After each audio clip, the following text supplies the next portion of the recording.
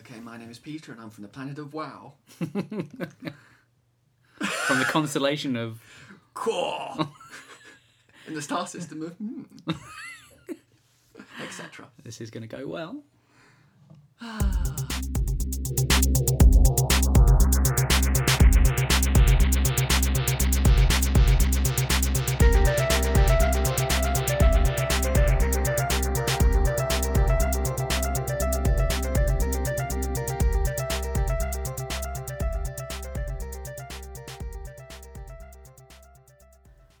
Hi, this is Mark, and welcome to episode 10. Yes, we made it to double figures of Nerdology. And my special guest for this episode, As in special. in every way, Every last way. is Peter Weber. Hello. Welcome, Peter. Hello, Mark, and hello, strange people listening to this who I'll never ever meet. Hi. I've known Peter for quite a few years. He's... How would you describe yourself, Peter? Male, 6 foot, 8 descendant. A mystery wrapped in an enigma. Wrapped in a I don't know, a cloud of a fog of confusion. That'll be me. The thing we have in common is that we're both quite nerdy and obsessive. I Would think you we're agree? rampantly nerdy. Yeah. Yeah. Oh, rampant. Yes. I think That's a we're good rampantly nerdy. verb. Let's be proud of it. We're nerds. Yes. We're fools. The programme's called Nerdology, so they probably get a bit of a hint from that. Yeah. Goes with the territory. So we figured we'd talk about sort of the obsessive side of being a nerd and the kind of stuff we're into, and And the terrible psychology of it all. yes. Where did we go wrong, Mark? I don't know. I mean, as an example, this month it's taken me ages to kind of catch up with it, so I'm already kind of behind the curve because everyone's now raving about Series 3. But I've been watching Series 2 of The Walking Dead, which I recorded. It aired on Channel 5 because we don't have Sky. I think it's back in June or July. And it's just kind of sat on our hard drive, taking up space.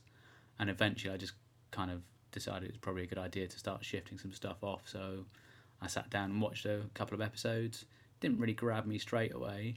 But then after a few more, I just got really hooked on it and ended up having this massive session of just sitting and watching like half a dozen episodes all in one go. So much that you feel like you're there, basically. Pretty much. Kind of effect it can have on you. Yeah. Walking Dead. Oh, it's one of those shows. I love zombie films, and I really wanted it to be good, and it kind of is good. I mean, you watch it, most of it is good. We're picky, aren't we, as nerds? It's like most people just watch Doctor Who. We don't. Well, we do, but we don't. We scrutinise it in our tiny rat brains, and we pick it apart. That's what we do. And yeah, Walking Dead. I want to love it, but there's the nerd part of me will watch things on a slightly hypercritical level. The episode, this is the classic episode of Walking Dead, when the zombie's in the well. Yes. Did you think? What were your thoughts about that episode? That bit, the zombie in the well. I felt slightly sorry for the Asian guy because he just got volunteered to go down there and try and hoik him out But why? as live bait. Why did he? The thing is that right? They find a zombie in a well. Yeah. In an enclosed area. A bloater. How it got there, we don't know because He fell through the rotten wood on top, didn't he? Did he? Yeah. That wasn't explained. No. I mean, actually, how did he get down the well in the first? How did he get to the well? He was just wandering around, wasn't he? Well, that doesn't make sense. It's an enclosed area. They got sheep fences and stuff, and he's Well, it doing didn't stop that guy getting killed at the end of the series, did it? What guy? Dale. Oh yeah. The old In the most geezer. unbelievable way, suddenly the zombie rears up from nowhere. Dale walks towards this half-eaten cow. Yeah. And in his eye line, there's nothing untoward. There's no zombie. Then he gets really close, and then a zombie springs up behind him and just launches itself. It's a at him. ninja zombie. It's a rubbish zombie. it's a poor continuity zombie. It's badly written zombie. Anyway, the zombie in the well. Right? Yes. The reason why they send the what's his name? Is it? No. What was it? I can't remember his name. I can't remember now. It's something like Greg or Colin or something like that. Anyway. Yeah. We'll call him Colin. Colin, right? Yeah. What they do is they want to bring out this zombie that's in the well because it might infect their water. Yes. There's a zombie with open pustules, open legs, guts hanging out. Yeah. And they think, let's not break the zombie when we bring him out. Let's bring him out complete because otherwise he might contaminate the water that he's probably already contaminated anyway. Who's going to drink from that well? Even if they brought the zombie out completely, you're not going to go, well, we'll have a go. You know, we'll have a thimble just to see if it does turn into a zombie. Who's going to risk it? You're going to go to another well, aren't you? Because they do have other wells, apparently. Yes, they do. What a waste of time. Well, it was in the end because they ended up shooting him and It split up it all everywhere. splattered everywhere and went down the well again. Then they decided, well, we're definitely not going to drink that now. We're definitely not. Before, we might have had a quick sip just to see if it did turn us slightly into a zombie because we're going to risk it, you know. But now, no, not with all the entrails, guts and gore in there. I think a lot of people had a bit of an issue with the amount of time they spent on the farm because of the first series. They thought it was going to be like another sort of urban. Yeah. But I quite liked it. I thought it was a change of pace. It was a nice idea, but I've not read the comic books, but another friend has, and he was saying how in the comic books they're only on the farm for a very short amount of time. Right. So what they did with this series was they dragged out they basically put a load of stuff in. Yeah. But the problem is that it doesn't actually make sense when you assume that they've been there for months, presumably. We don't know how long because it's very sketchy about. Yeah, but it's definitely a long time. But long enough for them not to have made any escape plan, long enough for them not to shore up any defences. You know, long enough. And it doesn't quite. You know, they've been there for so long, and it's very late in the day when they decide to get taken in by the rest of the family. But that last episode. That was a problem episode as well because that was about 3 episodes packed into one episode. Yeah. It was too much happening. All the non-speaking family characters, they died, which was so obvious. It was too obvious. It was like the kids who've never spoken before. It's like the red shirts in Star Trek. Yeah, they were the red shirts in Star Trek. And the RV, you know, the door happens to be unlocked and they all stumble in, you know, and it's like, oh, for crying out loud. And also dramatically it was rubbish as well because I don't know if you remember the scene where the zombies all start piling against a wooden fence. Yeah. And what they should have had is that wooden fence in front of everyone else so they could see the gradual build-up. Yeah. And it would have been quite good dramatically. But that happens away from the house. Yeah. So it's just one of those things that dramatically it was poor. It just didn't really. And then they all start marching, all the zombies start marching on the house, which is, you know, you think would be quite tense. But suddenly they're everywhere. They're all walking in one direction. Yeah. But what happens is some of them break through and then they decide to take on the zombies by shooting at them. They can already see there's more than 10 zombies there. There's quite a lot of zombies. But then one extra zombie presumably comes along and they go, there's 101 now.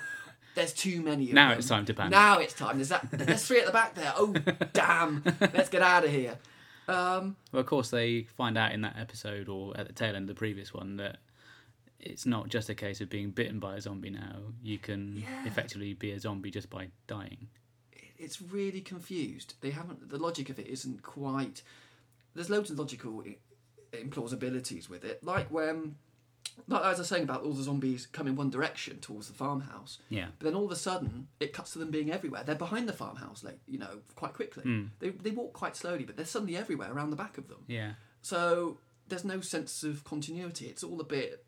You know, it's as if there's like bits that they've been hacked out of the finished episode, which would have explained the fact they've probably all sat around playing tiddlywinks while the few of the zombies shuffled around the back and thought, we'll get them now.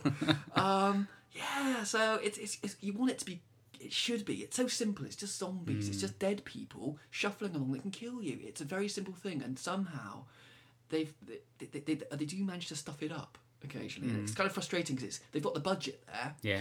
You know, the zombies look great. You know, when they're not doing implausible things like sneaking up on Dale. And it's a nice... You want it to work so desperately, and it's kind of almost there. But Did you want Carl to get his comeuppance? Which one's Carl? The annoying little child. Oh, I hated him. Yeah. Kid actor. I think that's the idea, though, isn't it? I don't know. That'd be Carl. Yeah, but you're supposed to like these kids. You're supposed to care when something happens to them. And to be honest, you know, I would have picked him up, thrown him into a nest of zombies. I would have done that. You know, technically that's abuse, but it's post-apocalyptic. You can do anything. You know, you can kill your friends. You can do that in a post-apocalyptic thing. You know, it's all bets are off. Do what you like.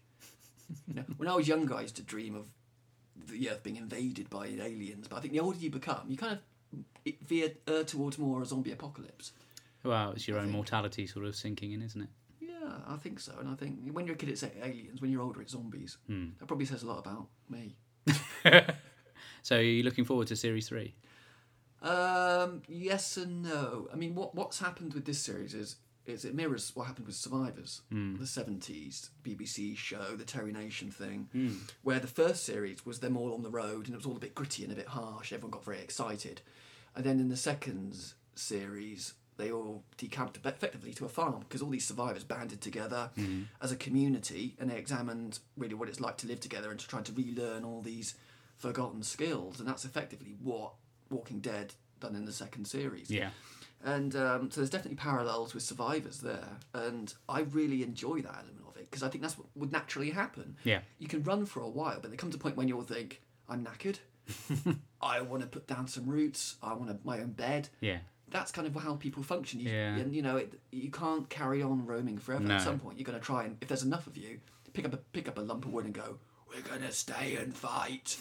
And that's what happens. And so there is a naturalism to Walking Dead, even though I kind of think it would be nice if they'd rewritten all the scripts entirely.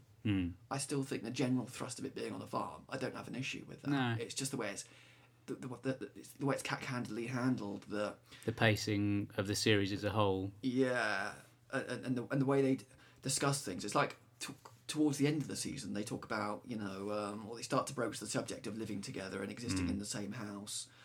Presumably that would have taken into account as well, sort of keeping watch, which is what they do. They start to keep watch on the water towers and stuff, which they never really did before. Because they were stuck on this little hill or something, weren't they, away from... You've got the girl with the sniper rifle who does a great job of killing off the zombies, and all she does is shoot one of her fellow human survivors. Yeah, that was... Bless her. Bless her. But also the other thing with Walking Dead, with the farm, is that you don't get an idea of sort of where things are. Like, there are quite clearly a lot of zombies around, but there's no sense of how come they're so protected. Yeah. And all you do see, you do see these flimsy little wire fences, which, there's no sense of how big this area is, whether there's a natural rock face that's protecting 3/4 of the farm. Well, they've got that sort of boggy area, haven't they, where they keep on finding these zombies where they've got sort of trapped. But it's not very I can't clear. imagine that's going to be all the way around, can you? When you mentioned Survivors, what I thought would be quite nice, before we did this show, I kind of put out on Twitter and Facebook if anyone wanted to sort of come in with their sort of experiences of their own nerdiness and their own sort of obsessive nature. We've had some feedback on Facebook from J.R. Southall. Have you heard of him? Never. No, he's an enigma. Yeah. Not even know who he is anyway to be an enigma, but yes. Yeah, he's written, and he says that by nerdy, I take it you mean obsessive and compulsive. Well, yes.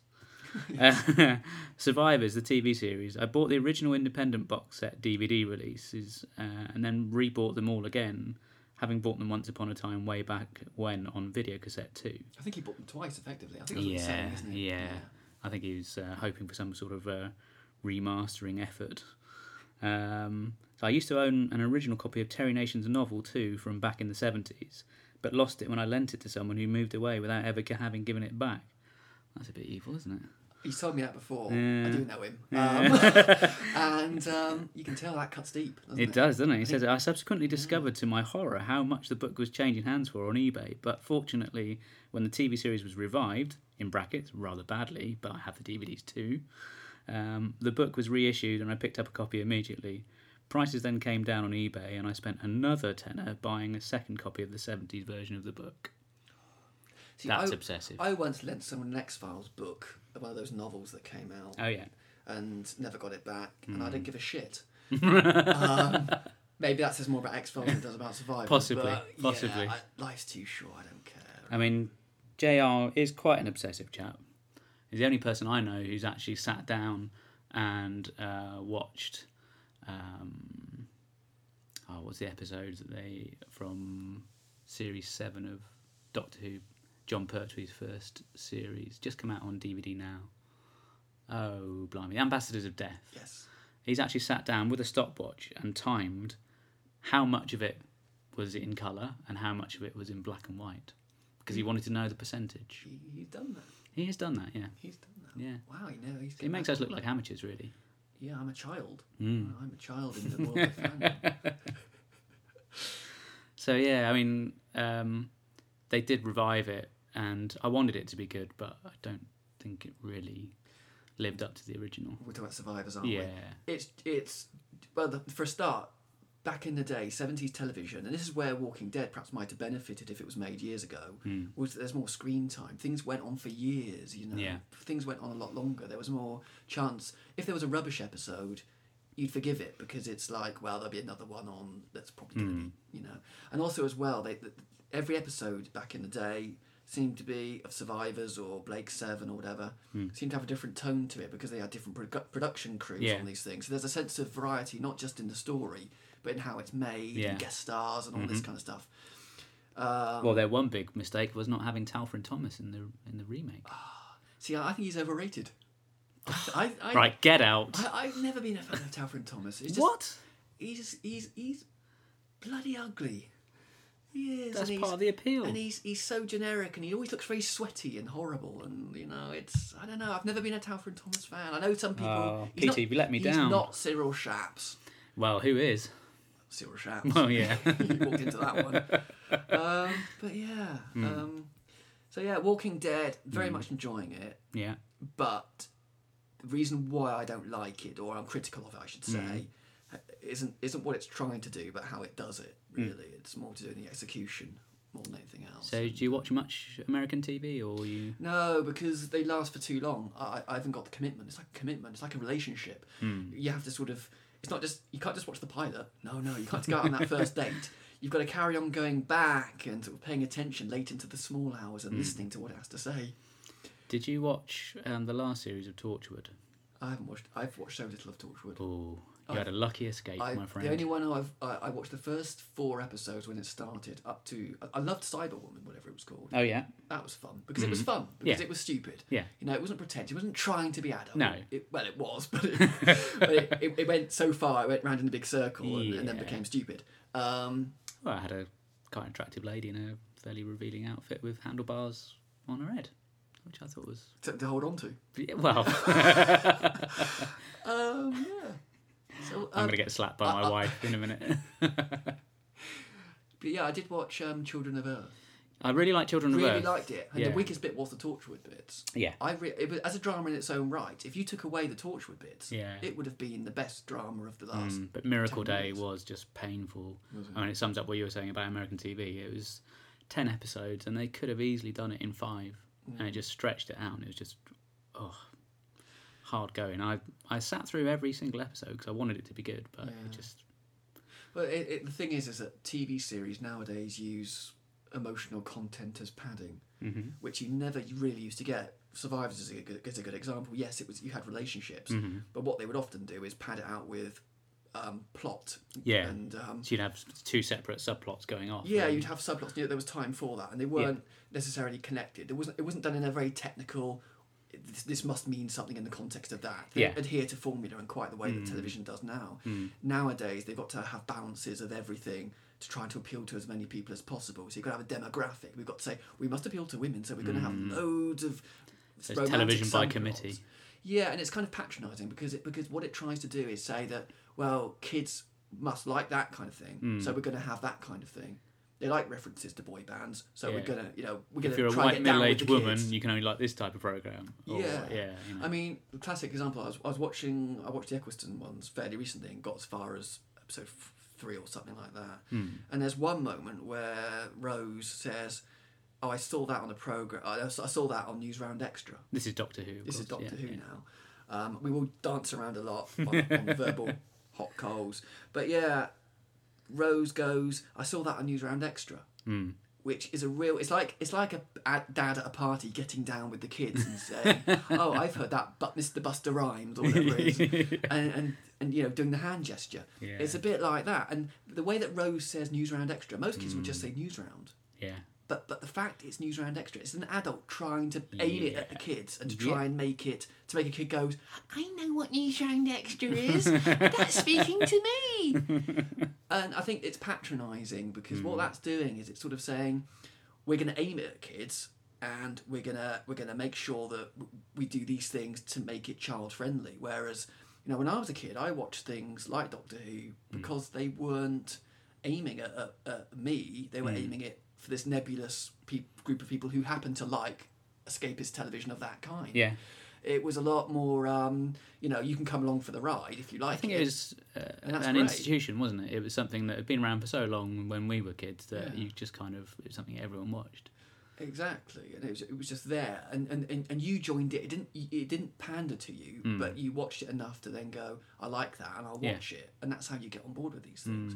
The problem with television is like the problem I have with the very early sort of return Doctor Who's, and a lot of other series actually, is they do try to sort of be tokenistic, or they do try to aim it for everybody, but then water it all down, so you don't quite get the horror and suspense you might like because of the kiddos. But at the same time, you don't get the sort of it's not purely for kids because they've got to have a certain amount of adult stuff because it's an adult show as well. So they're trying to straddle all these things. What they should just be doing is writing something in and of itself that's a complete product. That's obviously, I mean, when you think about it, what actually makes, this is a debate as well, what actually makes something adult? For me, it's just sex and swearing, really. I mean, that's what really is, that's the difference between making something for kids and adults, really. Because a kid can watch something that's quite intelligent, providing it doesn't have swear words and boobs. I remember really Christopher Eccleston saying at the time that he took on the role that he wanted to do something for kids because he'd never done any kids' TV before. And he said he felt it was really important that you should make TV for kids in exactly the same way as you do for adults because they shouldn't be talked down to or patronised. They're intelligent enough to pick up on plot points and things like that. Exactly. And also it means that the kid has to work with something to appreciate it. They might not get everything. It's like when I watched the McCoy ones when I was a lad, I didn't understand everything that was going on, but you kind of work with it and you get especially bits. Ghostlight. The thing is, I find Ghostlight absolutely fine. I love it. I understand it as well. That makes more sense to me than Battlefield. Because Battlefield makes less sense to me because the whole knights, but they're from the past, but they're from another dimension. But they're all wearing armour, but they can fly in space, and they've got laser beams, and that's more confusing. Can I say mindfuck? You just did. Good. That's how you get better, I think, with these things, isn't it? Can I say this? Can I say that? But yeah, Battlefield was more confusing because that made less sense. The world it was trying to convey was far more abstract than something like Ghostlight, which is effectively a house full of weird people who are evolving and it's dealing with evolution. And it takes a lot of thought, but it forces your brain to sort of. I mean, I've got nieces who get subjected to CBBC, and it's a monotone splurge of noise, all aiming to be for the kids. And because they split them all up onto different channels, 24 hours a day or whatever, kids. I don't think get subjected to things which maybe they might not understand, but which might take them away from the kids' TV, and might make their brain sort of work with something. It just takes something small, sparking their imagination. And to get them to think, there might be the turning point watching something like Ghostlight, where they might watch it and go, what does that mean? And even if they don't understand it, their brains are engaging with it. And they might, even if it's completely wrong, have their own theories. And I think that's what television. It shouldn't be. I hate patronising, and that's what a lot of television. That's what Doctor Who did. I've got to say, as much as I do like the Ecclestons to a point. Watching them again now, it does strike you with the Moffat ones as well. How much more basic and broad stroke they actually are, and they're trying to be a bit of everything. Jack of all trades, master of none. I think is TV does tend to date fairly quickly as well, doesn't it? It does, and there are references to. Well, there's a boy band person in one of them, Fear Her, wasn't it? Where there's a poster of an X Factor or something like that as a winner, and I think even if you kind of know who he is at the time, give it 3 days, give it 3 hours, you're not going to have a clue who this sod is. He's just a face on the thing, and that joke, that moment on the screen is a complete waste of time for a future generation. Because that means nothing to me. And it's trying too hard. It's the camera is effectively saying, "Look, it's someone you know, or you're supposed to know." And we're going, no, we don't. Tell us a story. Fear's not exactly top of my list, but I do know some people who like it. Elements of it, like the scribble. I love the scribble as a concept. The scribble is brilliant, and people sort of forget that when people talk about stories, they do tend to overlook things which I tend to think about. But there's a lot of received fan wisdom about how you're supposed to feel about certain stories. Yeah, I've learned not to sort of go along with the tide. I just tend to view it in isolation. I'll watch it, and if I like it, I like it. If I don't, I don't. Exactly. That's why I tend to avoid forums these days. I don't really tend to go on those. Yeah, I mean, I used to throw myself into fandom quite a lot. But I used to go to conventions. I was in London for a while, so I went to the tavern, the Fitzroy Tavern, which is where you're supposed to go. I went on and off for about a year, you know, and lots of adventures there. I say adventures. Lots of mediocre things. Lots of Doctor Who fans. Lots of Doctor Who drinking fans. beer. Yeah. Some people were cool and some people weren't. And yeah, I think with nerdiness is when it's funny as a nerd. It's always other people who are nerds, aren't they? Isn't it? It's always other people who are wrong. You know, I think that's the thing about nerdology. I think is everybody probably thinks, and it's like, I don't mean it in a bad way, but everyone's got these slightly arrogant views about what constitutes nerdiness, and I'm just as guilty as anybody else. You know, I think, oh no, I laugh at them. I think it's been reclaimed to a degree. I mean, if you think back to the 80s, you had all those movies like Revenge of the Nerds, and they were sort of stereotypical.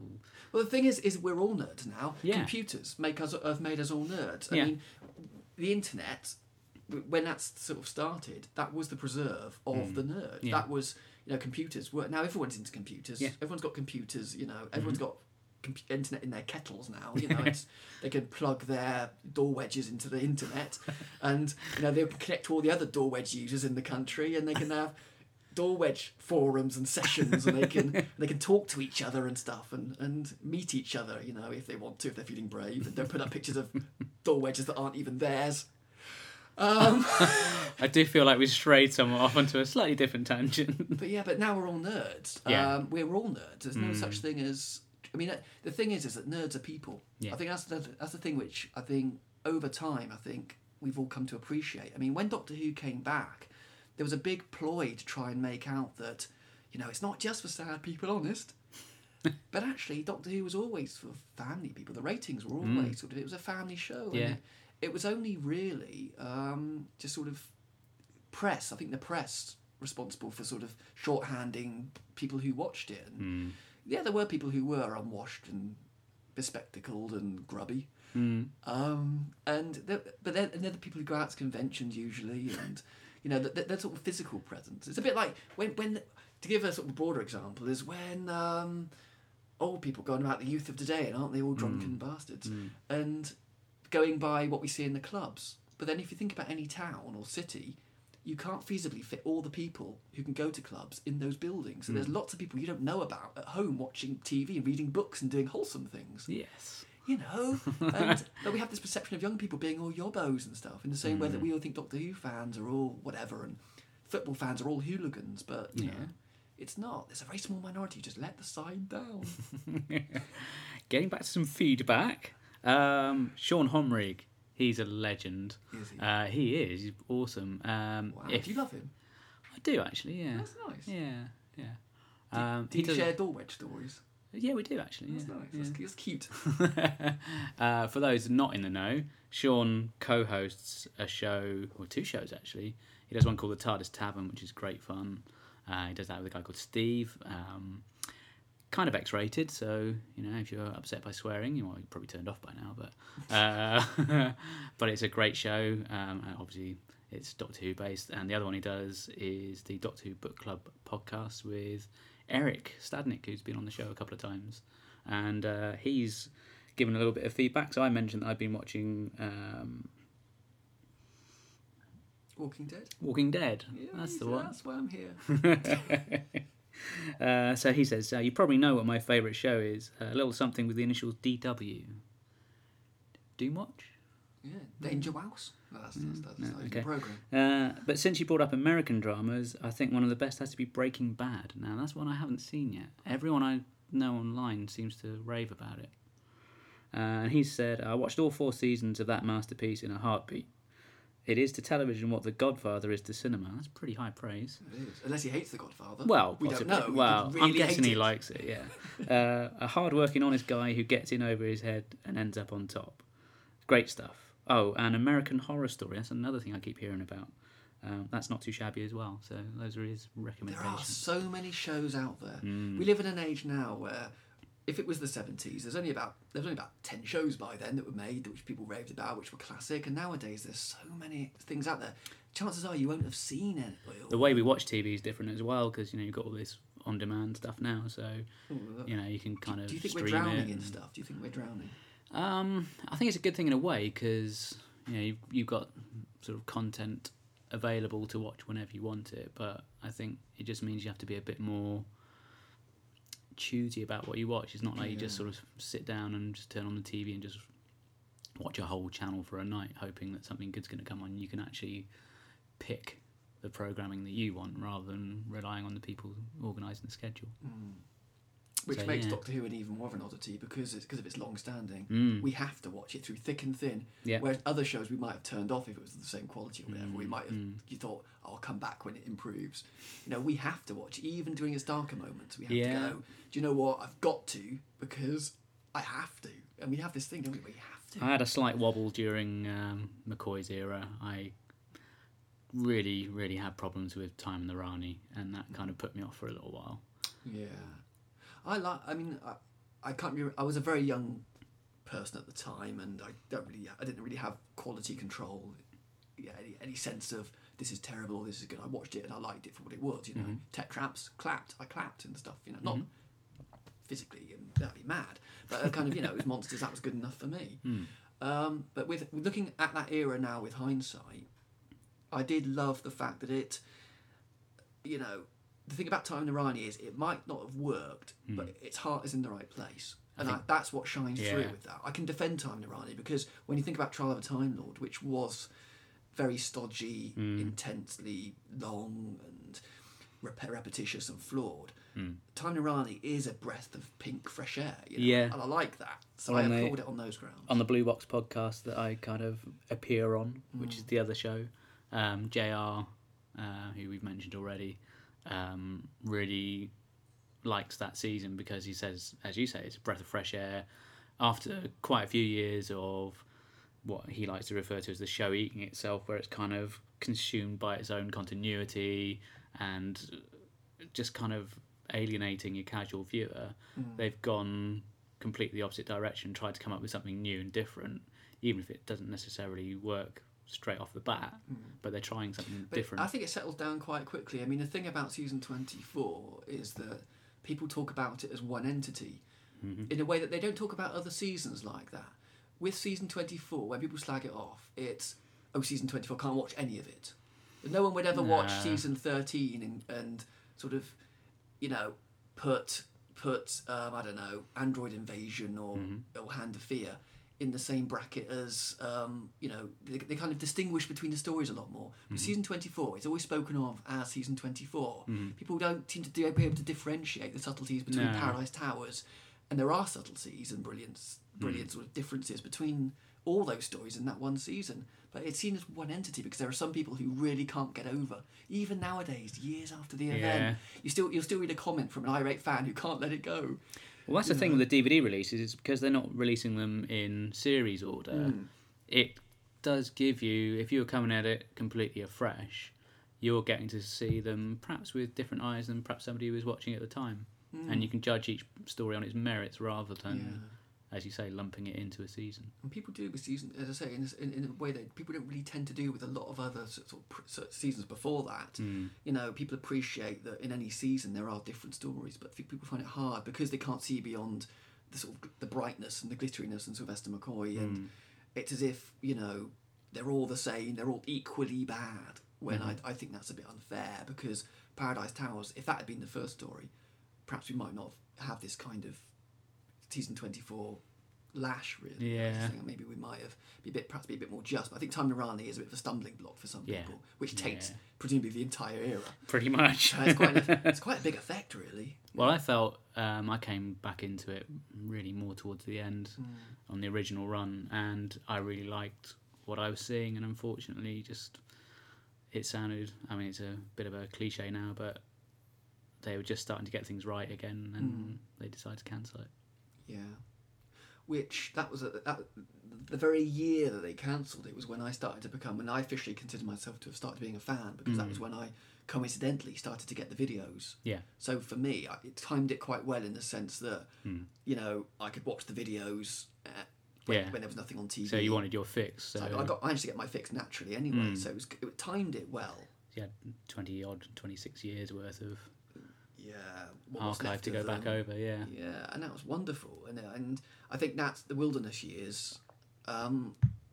If it hadn't been for the videos and the new stuff that we could see, perhaps I would have felt it a lot more. But luckily, I didn't because you had sort of rented the Cybermen and the Pertwees and all that kind of thing, which it was like a whole nother world, really. Yeah. It was wonderful.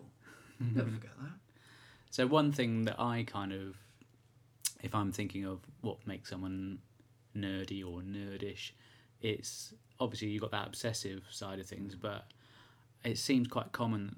A lot of people who are of that sort of frame of mind tend to be collectors. What do you collect? In my time, I've probably collected bits of everything. Like, especially the Wilderness years when I started, there was obviously no new Doctor Who, so it was videos, and so I obviously bought the videos, and that was a necessity in its own way. Started buying Doctor Who magazine around that time. While later there were the New Adventures books came out, and I started reading those.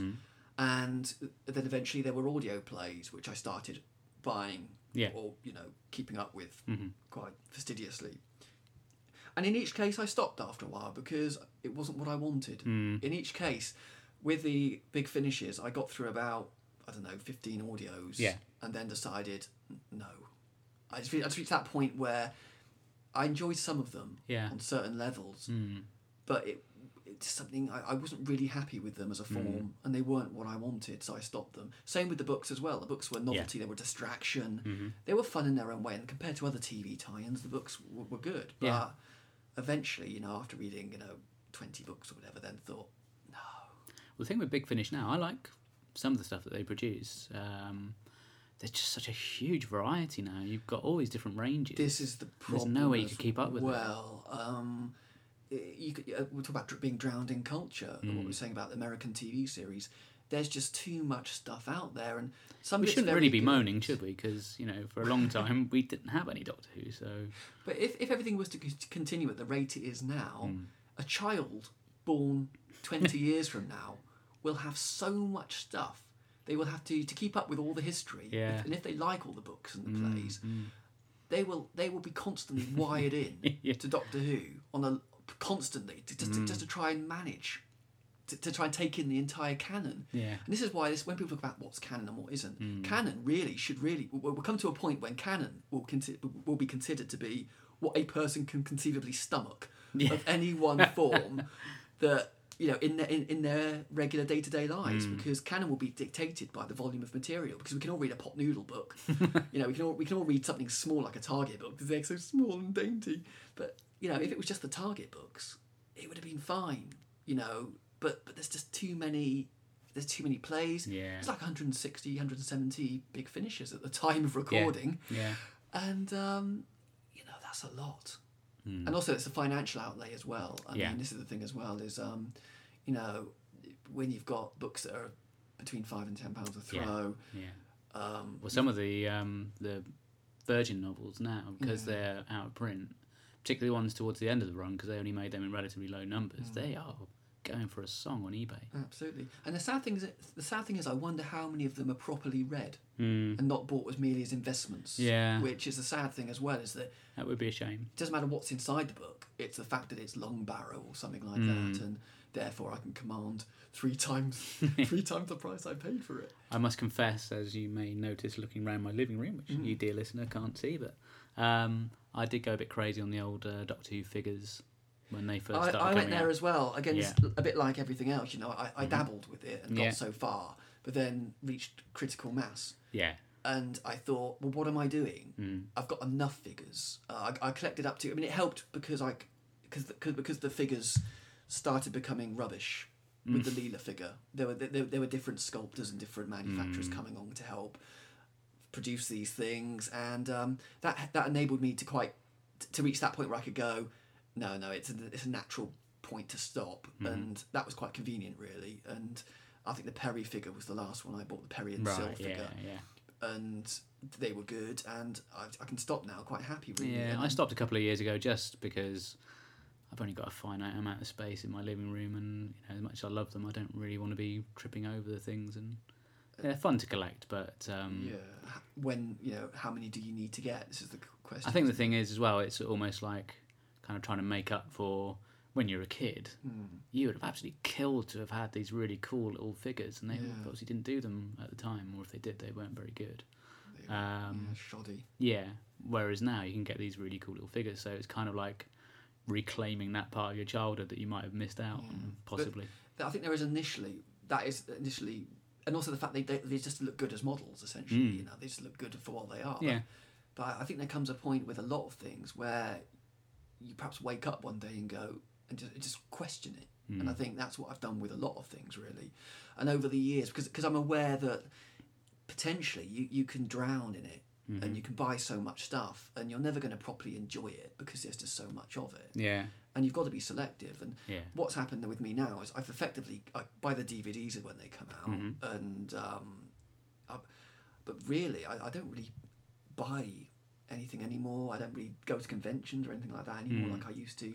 It's like I get bored of things, or I realise that I've had my fill. It's done what it's set out to do. I've had my read of the books. Yeah. They've tickled my sort of fan whack side of me who wants to read about what happened to Morbius afterwards or whatever. Yeah. And so it's a fleeting thing. It's a very fleeting. Yeah, it's fleeting. And it's also self-awareness, I think, of just what these things are, and there's a conveyor belt thing to them as well, which I think you become aware of as well. Because the more stuff you buy, I think you start to be aware that they are done as part of a system that is, I know it sounds a bit cynical, but designed to make money. You are paying Mark Strickson's laundry bills. You are paying for sculptors who sculpt things. You're paying for their tuition fees for their kids. And there is a sense of them cutting corners and making more money by putting these elaborate sets together that don't make any sense. I quite like Mark Strickson, so I'm quite happy to pay I just picked the name at random. Sorry, Mark Strickson, if you're listening to this, but you're not really, are you? No, very unlikely. Very unlikely. I think that sparked off the action figures has got to be Star Wars, really. I mean, that for me as a kid, that was one of the things that you were desperate to have. And funny enough, we've got a bit more feedback here. John Hood, who's a fellow Exeter resident.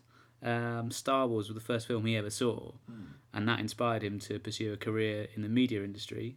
So he said, shortly after seeing Star Wars, I bought an Hitachi portable tape recorder as a Christmas gift from my mum and dad. So that obviously started his interest in recording and that side of things. And he actually got to work with Garrick Hagan, who played Biggs in Star Wars, and you were pointing out earlier that he's actually been in a few Doctor Who's. Yeah, he was Kai in The Mutants, and he was in A Town Called Mercy the other day, the other week, as a faceless character. I don't know his name, never will. Yeah, so that was in a Radio 4 play, which also starred Christopher Lee. So that obviously sparked his imagination, and that kind of got him to where he was, which is quite interesting. And apparently his aunt bought him an R2-D2 figure in Exeter's Pram and Toy Shop. Do you remember that? It's going back a bit. I bought an R2-D2 in there once as well. Took it to school and lost it. I threw it up in a tree. We used to stand underneath a big oak tree and spin them up in the air. Right. And one day I threw... It was like C-3PO. I threw him up in the air. It never came down. It's a sad story. It's a very sad story. Well, apparently John's got hundreds of figures, so he might be able to sort you out. Do you know what? I don't care anymore. This is the thing as well about what was I going to say? You made a point earlier on about something, and I completely forgot. About what Doctor Who does. There are different types of nerds and different types of fans, and I think there are fans who obviously listen to these things and get wrapped up in the continuity of it, the story, and there are fans who treat it as a bit of entertainment that kind of spurs them perhaps. They step away from it and can see it from a different angle and use it to further their own creative enterprises. And for me, that's what I love about Doctor Who, is that a lot of people in the industry really, were inspired by it. I think a lot of Doctor Who fans are quite creative people. Yeah, you get that impression from sort of chatting to people online. Certainly, and because it is, and also it teaches you about a bit of everything. I mean, because Doctor Who is a television show that's exhaustively researched. We know every aspect of it. We know about how TV studios were run. Yeah. Obviously not how... We know more about them now, what with the recent Jimmy Savile thing. But back then, we kind of knew about, sort of, in a very technical sense, about how TV studios functioned and CSO and how things were recorded. So we had... then it bleeds into an interest in archive television, cult television. It's a stepping stone. Yeah. And it informs, really, so much because it covers from the 60s to now. There's so much television styles, varieties. There's different references, different types of aspects to every production. Yeah. And you can't help but learn stuff that perhaps you might not have had previously any knowledge of, and you get exposed to so much. Some of it's crap, but some of it's quite interesting. And along the way, and it kind of fires you up. And I think a lot of people probably think, oh, I'd love to be involved with painting people's faces green, or or putting continuity references into dramas, which would work perfectly fine without me. So it kind of inspires people, and I like that. So yeah, it certainly inspired me to. I like writing, and I like, I mean, you've written professionally, haven't you? I used to be a critic for a magazine, and I've written lots and lots of. As a student, I've done stuff, and nothing of note. But yeah. Oh, I think you're doing yourself a disservice. Magazine is, to be honest, nowadays, and writing for a magazine, everyone does it. It's not really. Hi, JR. Hi, JR. Yeah, but perhaps 20 years ago, if you wrote for a magazine, it's a bit like it was a special thing, perhaps. But nowadays, sort of in the last 10 years, it's lost a lot of it. It's because everyone's a critic now. Everyone can blog. The rise of the blog. I mean, that's. And those podcasts, they're everywhere. I know, they're really annoying, aren't they? God, people shit podcasts out, 10 to the dozen. Who do these people think they are? People go into the bathroom in the morning and do their teeth, and when they walk out, they say to the missus, "Oh, I just had a podcast in there as well," and is that what the smell is? I've left the window open. Left the window open. People do podcasts, in their sleep nowadays, and everyone's a critic, so there's nothing special about it nowadays. Is that Carl again? What was I going to say? Yeah, that's it. Anyway, yes. So the most nerdy thing I've done, and what I've done in the past sort of year, I suppose, is finishing off a project I started that decade ago, which was to do recons of Doctor Who stories. Now this is uber nerd territory. This is super. This is the most nerdy thing. As much as I've been defending myself as someone who doesn't buy anything with the logo stamped on it, I decided to make my own stuff with the logo what it's stamped all about. on it. This is what it's. This is the money. Yeah. This is me coming out and saying, I've sat down with the soundtracks, the BBC Radio Collection soundtracks, a whole bunch of telesnaps, Windows Media thingamy-bob doodah. Just off the top of your head, how many hours do you think you spent doing these recons? I could have had so many proper relationships with women, children. I could have started circuses. I could have moonwalked. I could have tamed lions. I could have crossed the channel in a canoe. I could have done proper things. Things that people would clap when you say that. You say you've done a recon and people look at you. Well, not that I've ever told anybody because I'm aware, very self-aware about how this might sound. But it's doing a recon is seriously. Even when I was doing it, I knew it was sad. It was pitiful. I hated every second of it because it's such a labour-intensive process. You sit down with a load of pictures, you try and sequence them, you crossfade, you jump cut, you perhaps even tweak the image, move it across to give it some sort of life. So do you actually like the end result? I mean, you must do, otherwise you I wouldn't love the spend end all this... result, but getting there, it's a bit like, it's a bit like doing something long. It's a bit like doing the washing up. You'd love to have clean dishes, but standing at the sink isn't something you want to do. And So obviously, coming at it from a recon point of view, what do you think of the animations that they're producing? I love them, but that still didn't stop me from in this batch doing. I did all the ones basically about 10 years ago. I did a load of recons, and I stopped doing them because I hated doing it. Yeah. So I only did half of them, and then very recently, Lightweight. Yeah, I know, I'm a lightweight.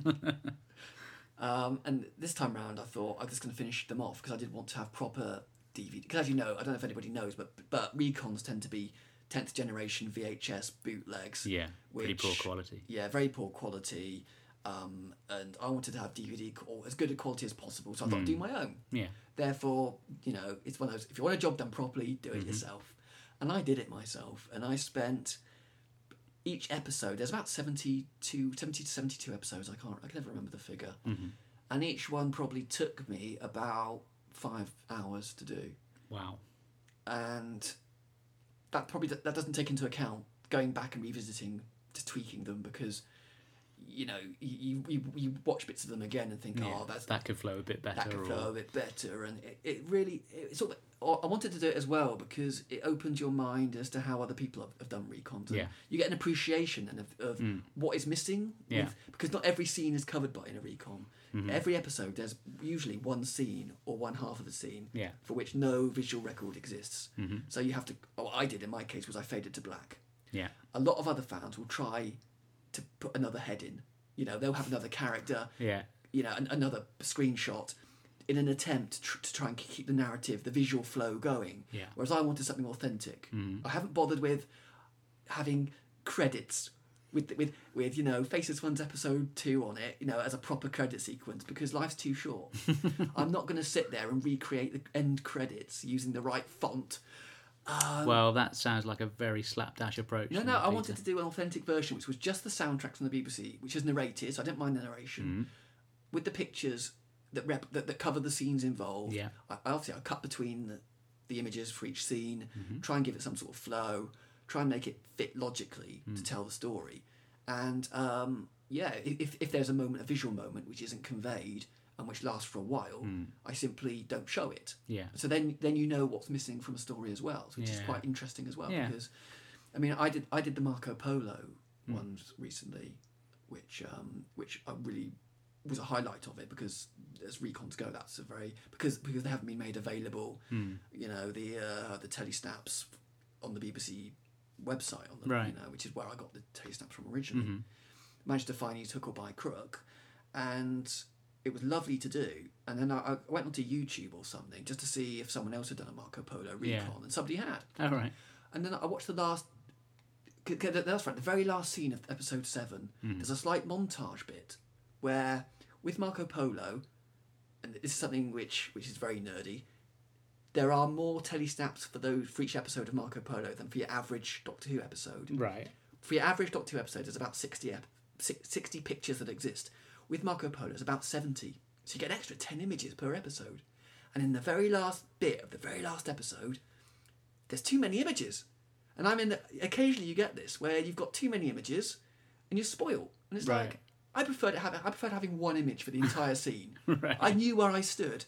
But when you've got a lot of images, you have to be really canny. You have to think, I've got to fade, I've got to time it right. You want to be able to savour each image, but you can't, because cut. You've got to use them all in the space of 30 seconds. And that's annoying. Now, if you had the time and the resources of someone like Ian Levine, could you see yourself animating them rather than doing recons? I would love to animate them, but I still think the recons have a place because they are the authentic version. I love the animations. Yeah. I still will buy the animations. I get really excited about the animations. Yeah.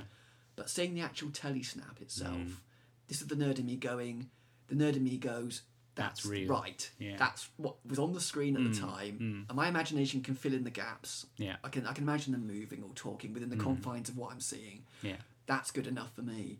The animations are good, but this year it didn't stop me from doing the Ice Warriors, Underwater Menace and Moonbase, and all the ones that potentially might get animated. Yeah. I still wanted to have those authentic versions just so I can please the fanboy in me who can go, I can watch the original, and episode 1 of Underwater Menace, the recon of that is pretty effective, I think, and it's really quite nice, and watching that opening scene where there's a lot of images, it flows quite well, and I'm watching it. I'm not really, but I am. And I spent a long time over these things. I hated the process.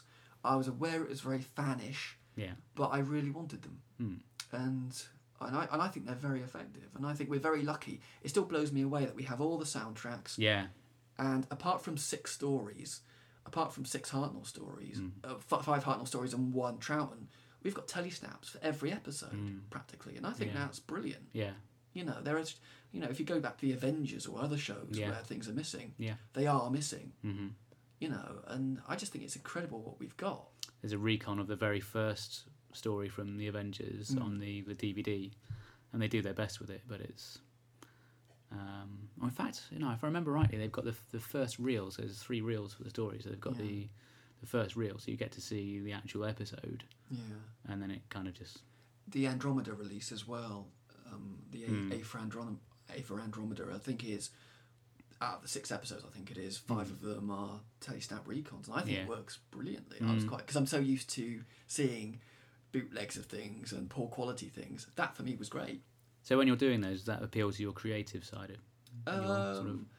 Yeah, it's a challenge because you are thinking, I can do this, I can bloody well do this, and you kind of delude yourself into thinking that what you're doing is good, but then it is good because it's what I want. I mean, there are recons available, and there are so many now thanks to YouTube. Do you find yourself wearing sort of like army fatigues like Dougie Camfield when you're doing your editing? Or? Yeah, I promote myself with each release to spur me on. Okay, yeah. So by the end of it, I was, what's the highest rank? I don't even, the Queen. By the end of it, I was the Queen. I started off as a private and then promoted myself with every recon. I should be calling you Mom then, really. Should be calling me Mom. Yeah, okay, I'm sorry. And but yeah, I watched somebody else's Marco Polo. The last few minutes of Marco Polo, I wanted to see how somebody else had done it. So I went onto YouTube just out of curiosity to see how they had done it. Yeah. And they used an image of Kublai Khan, right, which means nothing to you or anybody listening.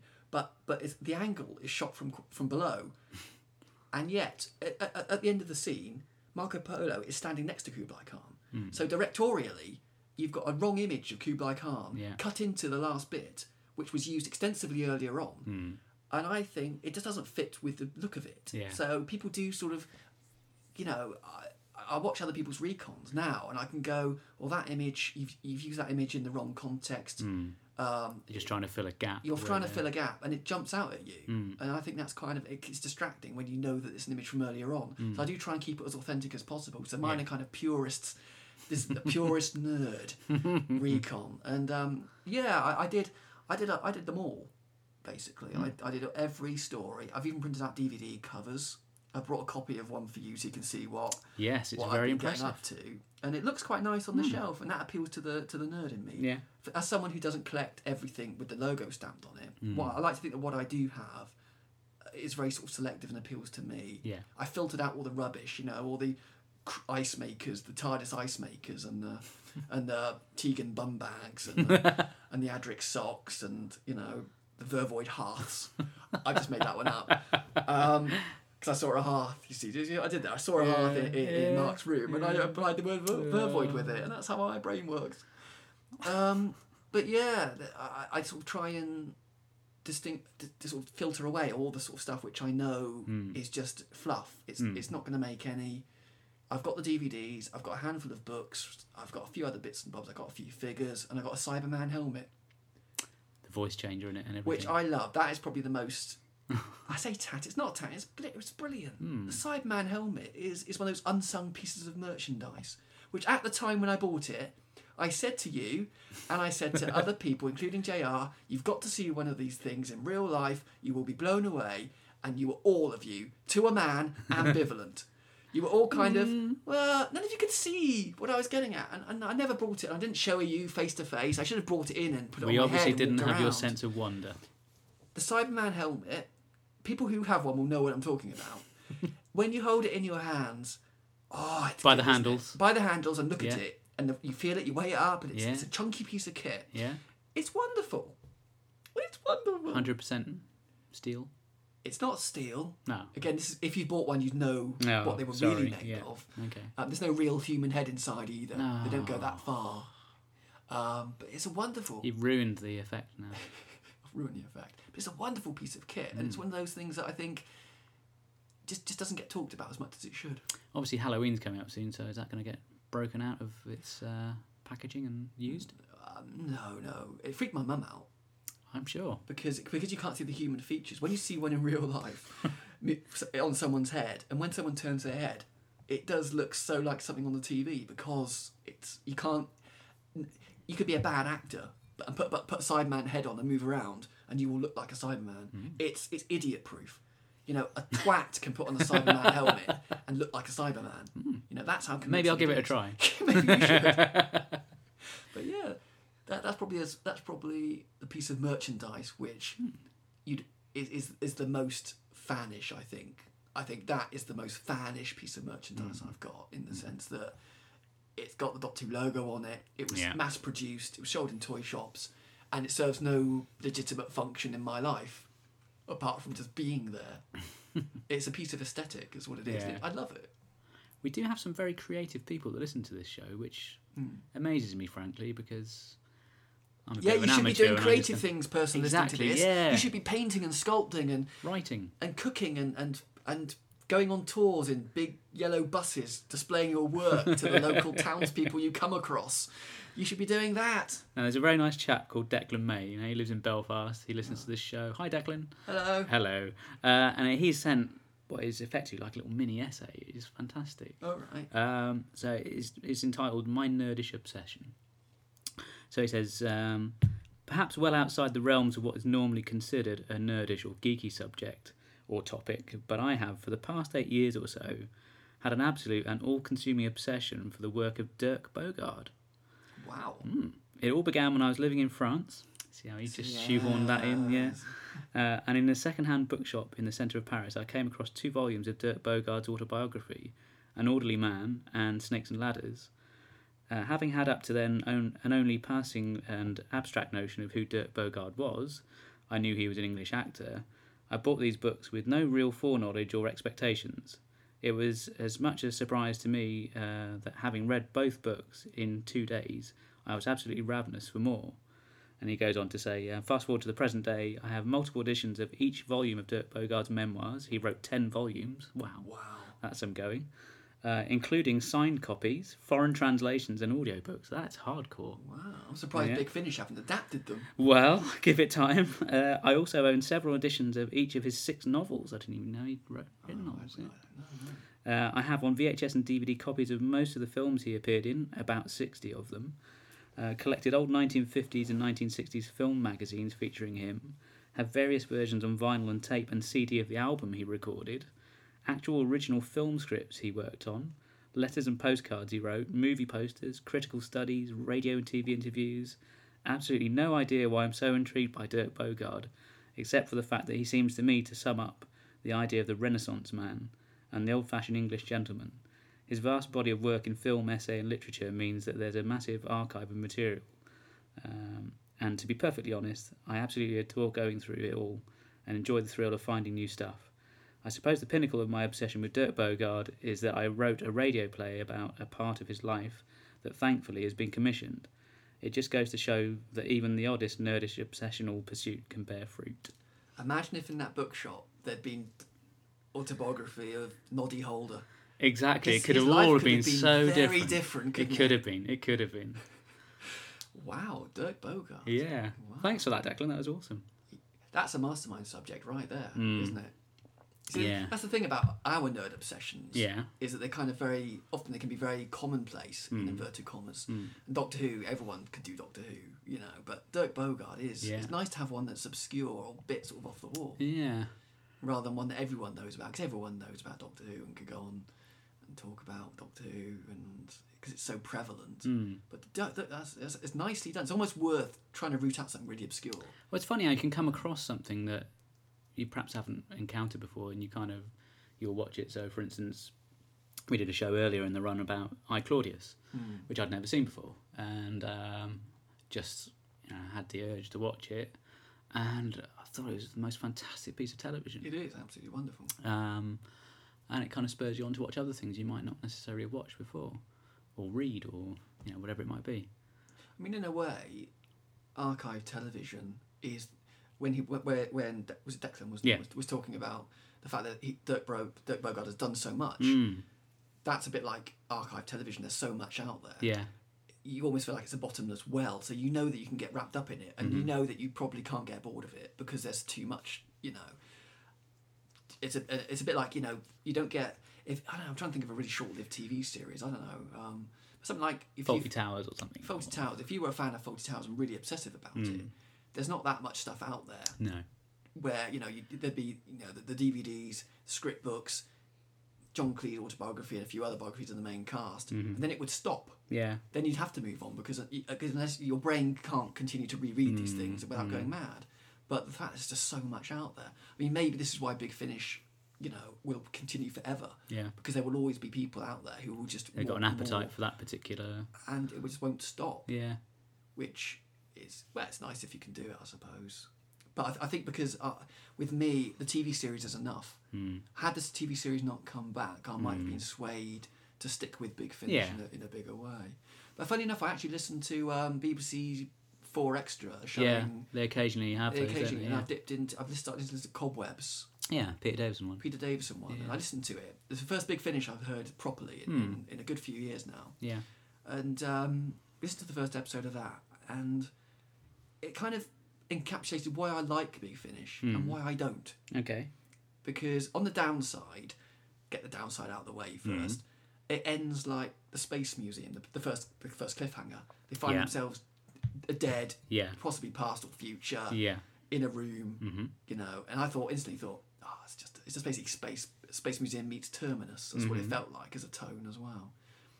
But what I liked was they also started using the credits for the right Doctor. Yes, didn't they? that's right. They didn't used to do that. No. That threw me. I started listening to it, and when you hear the Peter Davison credits, that makes you go, ooh. It kind of does add a bit of authenticity to it. Yeah. And you can fool yourself into thinking that it's the same people. But Mark Strickson has got a slightly Australian accent. Yeah. Peter Davison's voice has got a bit more gravelly. Yeah. Janet Fielding hasn't got the Australian accent in quite the same way, so they've kind of switched. That's an odd thing going on right there. Nissa sounds the same. Yeah. Because Nissa's character was quite dull and tedious anyway. No reflection on Sarah Sutton, who's lovely. No. But Nissa is a very dull character, and as she's become older, it hasn't really changed the kind of dull, monotone, drab voice that she has. It kind of it fits. I think she'd been given a bit more to do in the Big Finish shows. They've had to. That's that self-awareness. That's that modern touch of we've got to make these relevant to a new Nissa-loving audience. You know, we've got to make Nissa relevant somehow.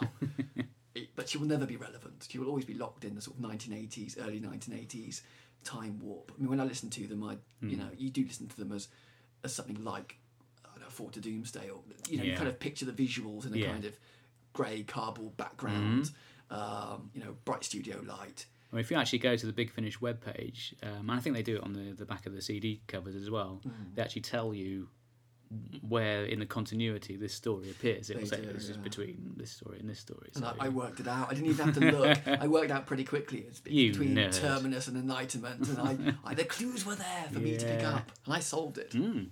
But yeah, Cobwebs. It's listening to these things, which I used to listen to, but the thing is the thing about Big Finish is that I listen to a lot of radio dramas, and they tend to be written with a bit more. I don't want to sort of mean this in a bad way, but the people who write Big Finishes write primarily for Doctor Who rather than radio. Yeah.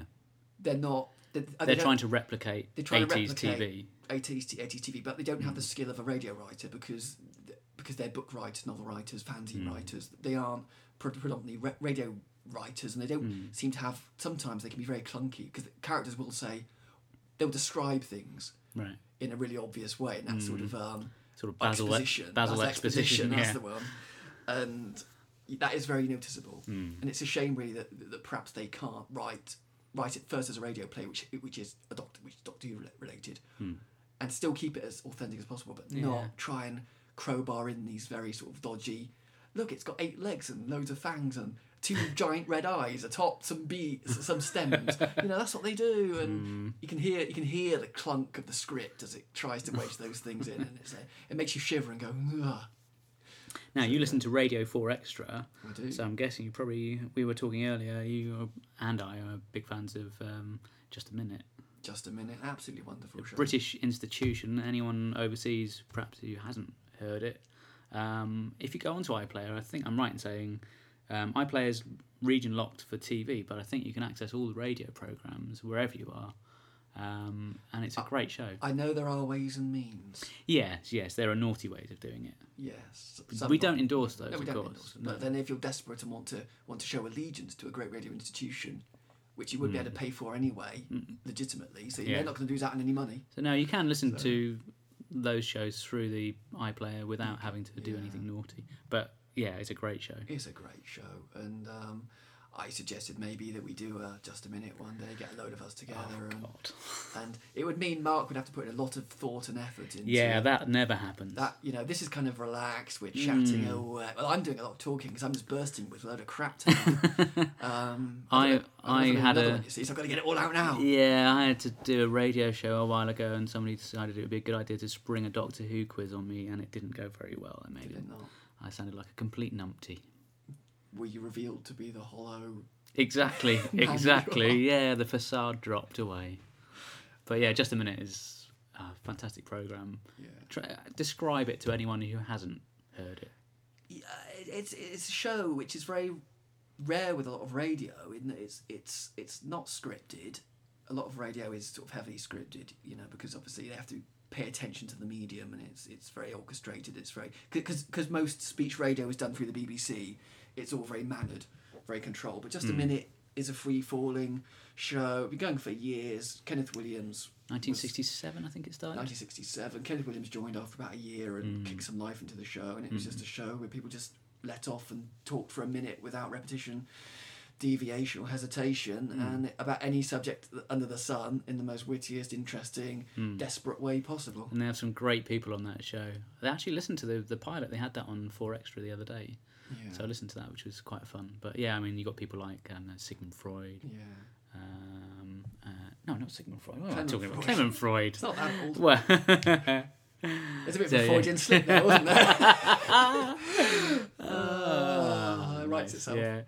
So Clement Freud, Paul Merton is the sort of the modern genius of that programme. He is. He got me listening to radio actually, because I started listening to the radio in early 90s, and I knew from Have I Got News For You that he contributed to Just a Minute, and started listening then to Just a Minute through Paul Merton, and I loved all that. And in a way, and radio is an interesting thing, because radio is a nerdy thing as well. I mean, in a way, I'm quite surprised sometimes with how many people do listen to the radio and listen to things like Just a Minute. Yeah. And people who you wouldn't normally associate with listening to the radio turn around and they know about I'm Sorry I Haven't a Clue or these other programmes. Yeah. But I always associate the radio as being a very nerdy thing, because it's a bit like Doctor Who. You tend to watch it on your own, or you did once upon a time. Yeah. Anyway. Doctor Who is a very solitary pursuit. A lot of nerdy things generally are things you can't do with a group of people. Yeah. I think there's a perception that's why it's sad. But with radio, really you have to listen to it by yourself, or with headphones on, or in a darkened room. You can't listen to it with a group of people sitting around listening to the radio. It doesn't happen. No. So automatically, I always associate radio with it being nerdy, and it isn't really. At least I don't think it is, but it is in a curious way. It's very odd. I'm not quite sure how nerdy radio is nowadays. But it is, and I think in a way the Big Finish plays. I do wonder how many people are like. We'd love to know their sales figures, because I'm just curious to know how often people do listen to them, and what kind of community there is, because there's always pockets of people who subscribe to these things and really love. I think that's one thing about Doctor Who fandom. It's so diverse. I mean, you've got people who are into, you talked about conventions. You've got people who are into cosplay, so they like the whole sort of creative designing of costumes and all that kind of stuff. You've got people who do sort of fanfic and that sort of element of it. You've got DeviantArt, which is a webpage where people can show off their creative talent at drawing and that kind of stuff. And there's a huge vast array of different strands of fandom. Yeah, and I think this is what separates us from Star Trek fans, because Star Trek fans I've known down the years tend to be very into it's the world of Star Trek itself that fascinates them. They all talk about Federations like it's real. I think with Doctor Who, because it's a bit cuddly and a bit stupid, and it's got a lot of variety, and because the continuity is all over the place, and everyone's got their own idea of what is, Star Trek has that as well. Like Star Trek fans hate William Shatner and that era, whereas the rest of the population like it because it's fun and colourful and stupid. And I think with Doctor Who is because it's so vast, so many people, because it is a family show, and it's kind of was successful from the beginning, unlike Star Trek. And it had we say fan base, really we mean audience. It's audience of members of the public. It wasn't pigeonholed. It was for everyone. And I think with Doctor Who as well, having its archive wiped, so we have to listen to audio. Yeah. What's left of these stories and telesnaps and because the way the BBC works in terms of releasing merchandise, releasing videos, we're sort of approaching the end of the DVD range. Yeah. other series will release them all on box sets quickly, chuck them out, make their money, and leave. That's what they do. Yeah. With Doctor Who, we're quite in the fortunate position of having so much stuff that's been laboured over by a lot of dedicated fans. And there's so many scraps of things and odd episodes and animations. Yeah. We kind of have to adapt. And the wilderness years as well. I mean, it forced a lot of people perhaps to read, take other art forms of Doctor Who. The comics came into their own a bit more then because we had to take what you could get. Yeah. So we're quite a diverse bunch because we've had to survive. I think the other thing that's different as well between Doctor Who and Star Trek, somebody raised this on the Blue Box podcast, the other one we do, because they had to come up with this idea for regeneration, because Hartnell couldn't continue. You've got this continuity right the way through, whereas with Star Trek they've had to sort of reboot it each time. So you've got the Next Generation, or you've got Deep Space Nine, or you've got whatever it might be. So I don't know, it feels more connected, whereas these just feel like different versions of the same show almost. And this is why the Wilderness Years and the Paul McGann movie is so contentious, because it is a very thin tendon, if that's the right word, linking. I mean, they go out their way to try and shove in as much sort of continuity as they can into the TV movie, but I'm not sure that really works in its favour. No.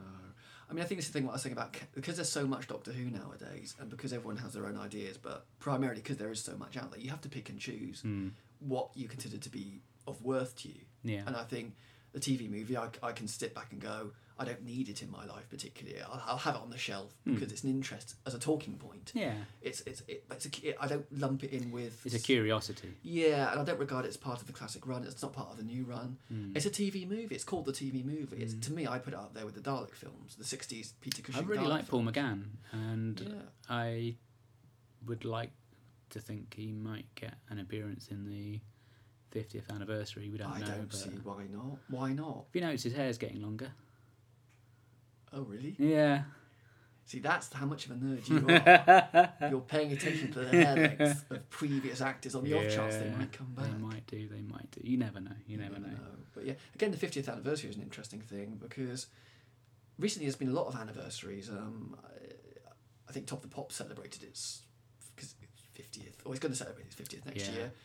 It probably won't now. But there are lots of other shows. Star Trek, it's 45 recently, or 46, wasn't it? James Bond, that's the other one I was trying to think of, I was scraping around for. And there's a few other shows as well, a few other things at centenaries. And all this kind of Coronation stuff. Street Coronation happened a few Street. years and ago. Emmerdale's 40th as well, I think it is. We're getting to the stage now where shows are getting old in a big way. Like we're going to start talking in decades about shows soon, and that's a weird thing.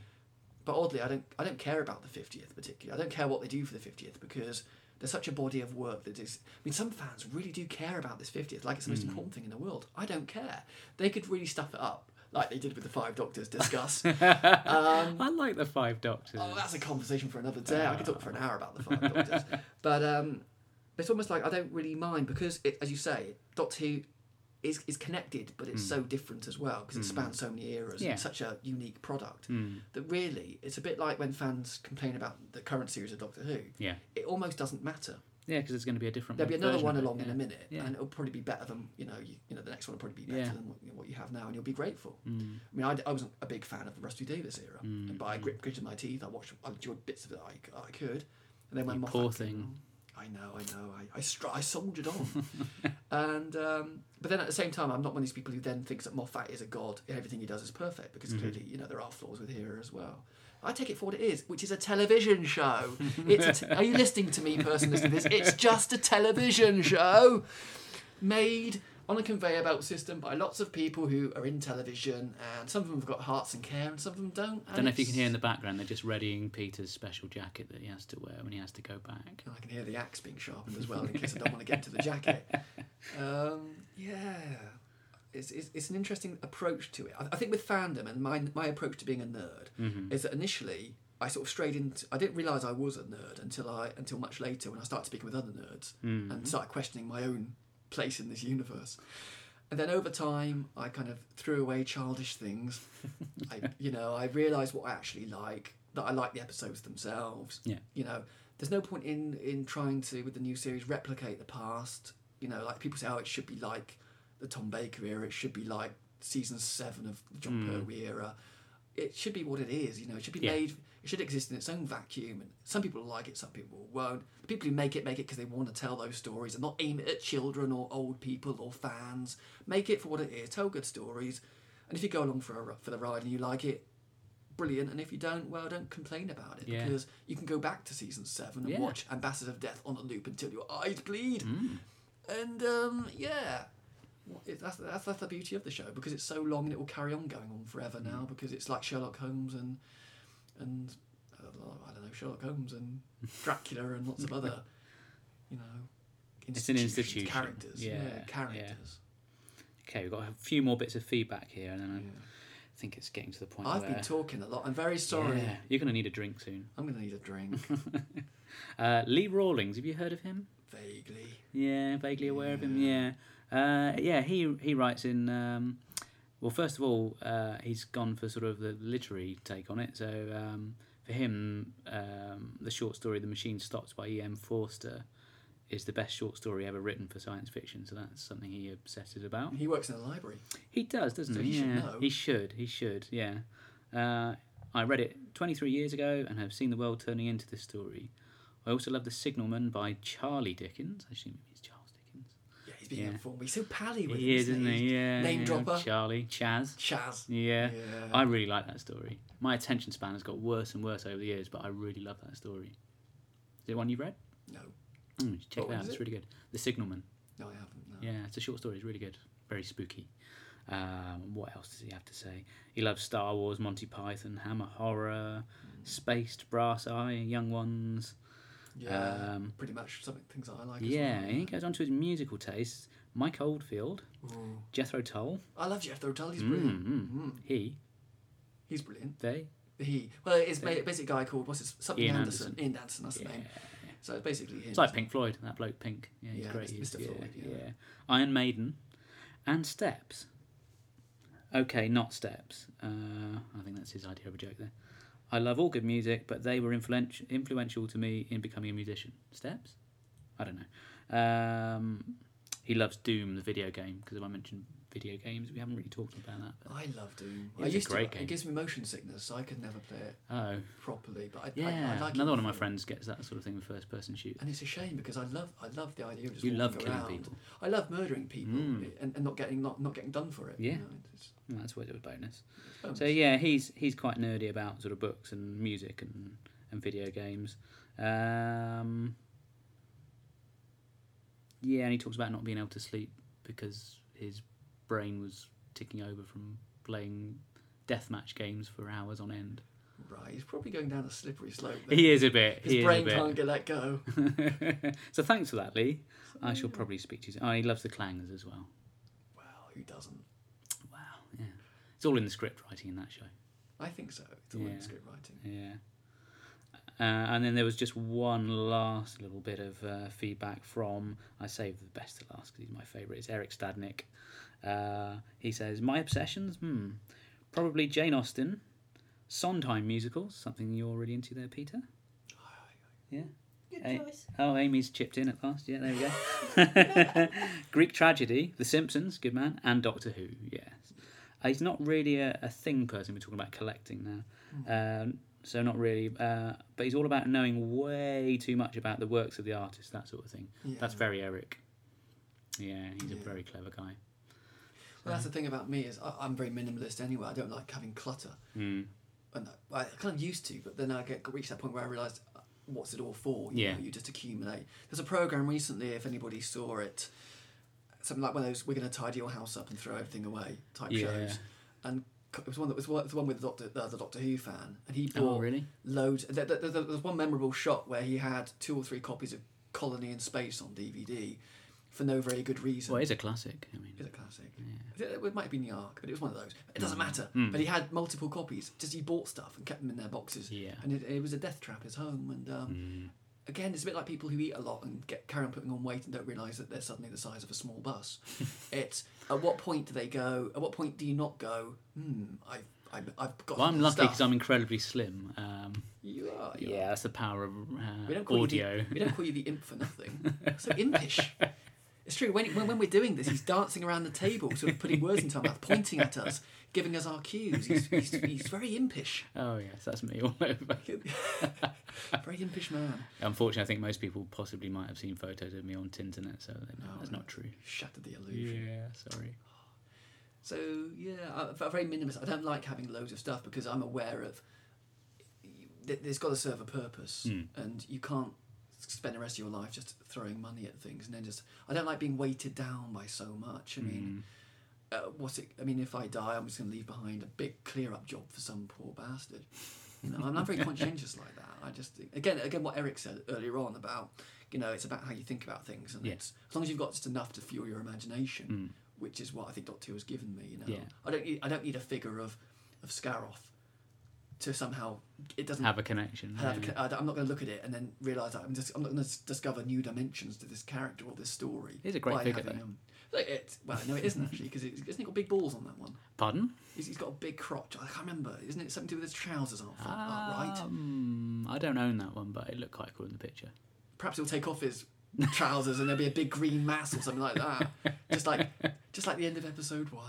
Well, his wife never seemed to catch on, did she? She wouldn't complain, would she? Well, no, exactly.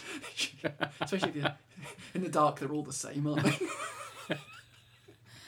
Yes, anyway, on that bombshell, normally on these shows we tend to ask the guest, is there anything in particular you've been watching recently or reading or any kind of music you've been into that you can recommend for our listeners? I've been listening to a lot of In Our Time, a Radio 4 show. Yeah, that's one that Eric listens to a lot. Really? Yeah. Oh, me and Eric. Yeah. Sitting in the tree. LISTENING to In Our Time. Yes. In Our Time is a wonderful show because, again, it's that thing of it doesn't patronise you.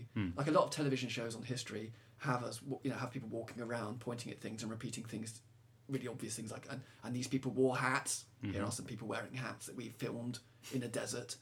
There they are again, looking up mysteriously into the sky. It's all very sort of padded and very sort of within Our Time. You can learn everything you need to know about Cleopatra within 30 to 40 minutes. It's very concise. It's just based on words. Sometimes it goes a bit over your head, but I love the fact that it's, and also they put the entire history of In Our Time in the last few months downloadable from the BBC website. So there's many hours worth of every obscure subject from history. What they do is they get a panel of people, a bit like what we do, but more informed. We get a group of people sat round talking about, Hadrian's Wall or whatever. Yeah. And they talk about the history of it and conflicting theories if there's a bit of mystery.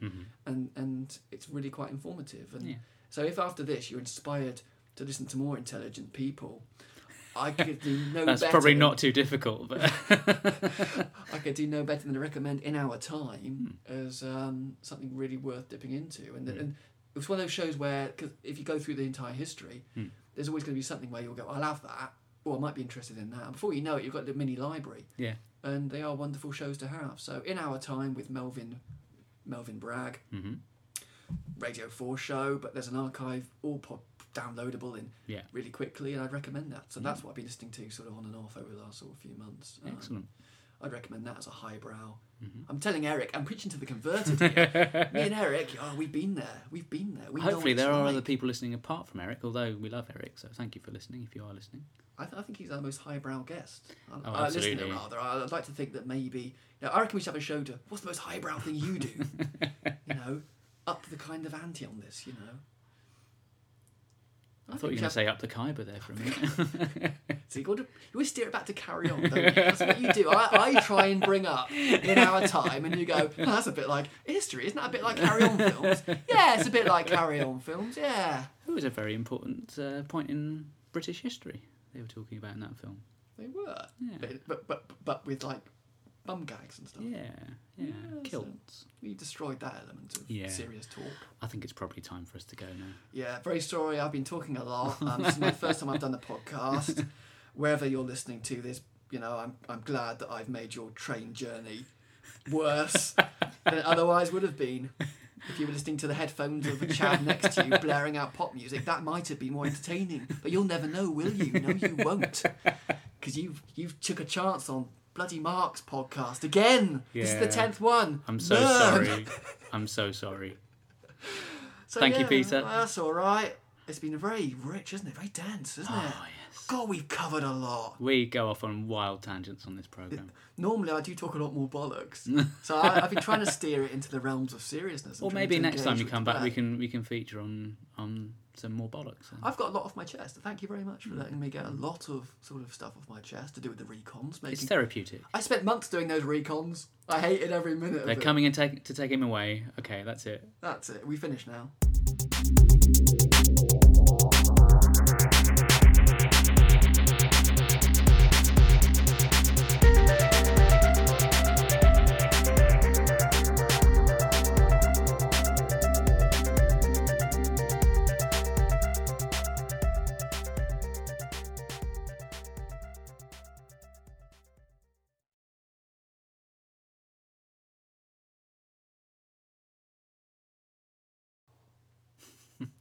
But it's basically lady porn. I don't care what anybody says. Lady porn. There's going to be a whole new section in Waterstones now. Lady porn. There was someone reading it at work. There was someone reading it at work because you look to your right and there's always a woman who just happens to be reading it somewhere, and someone said something and I said she kind of usually reading about cock. And it is. I was just going on off. It's just making jokes about it, and the trick is the fact it's got an unsexy title, and that's how it gets under the radar. That's what makes a book sort of. Yeah. I mean, if it was sort of really obviously erotic, that would be bad. But 50 Shades of Grey doesn't. It's like paint. That's what it's about. Something like that.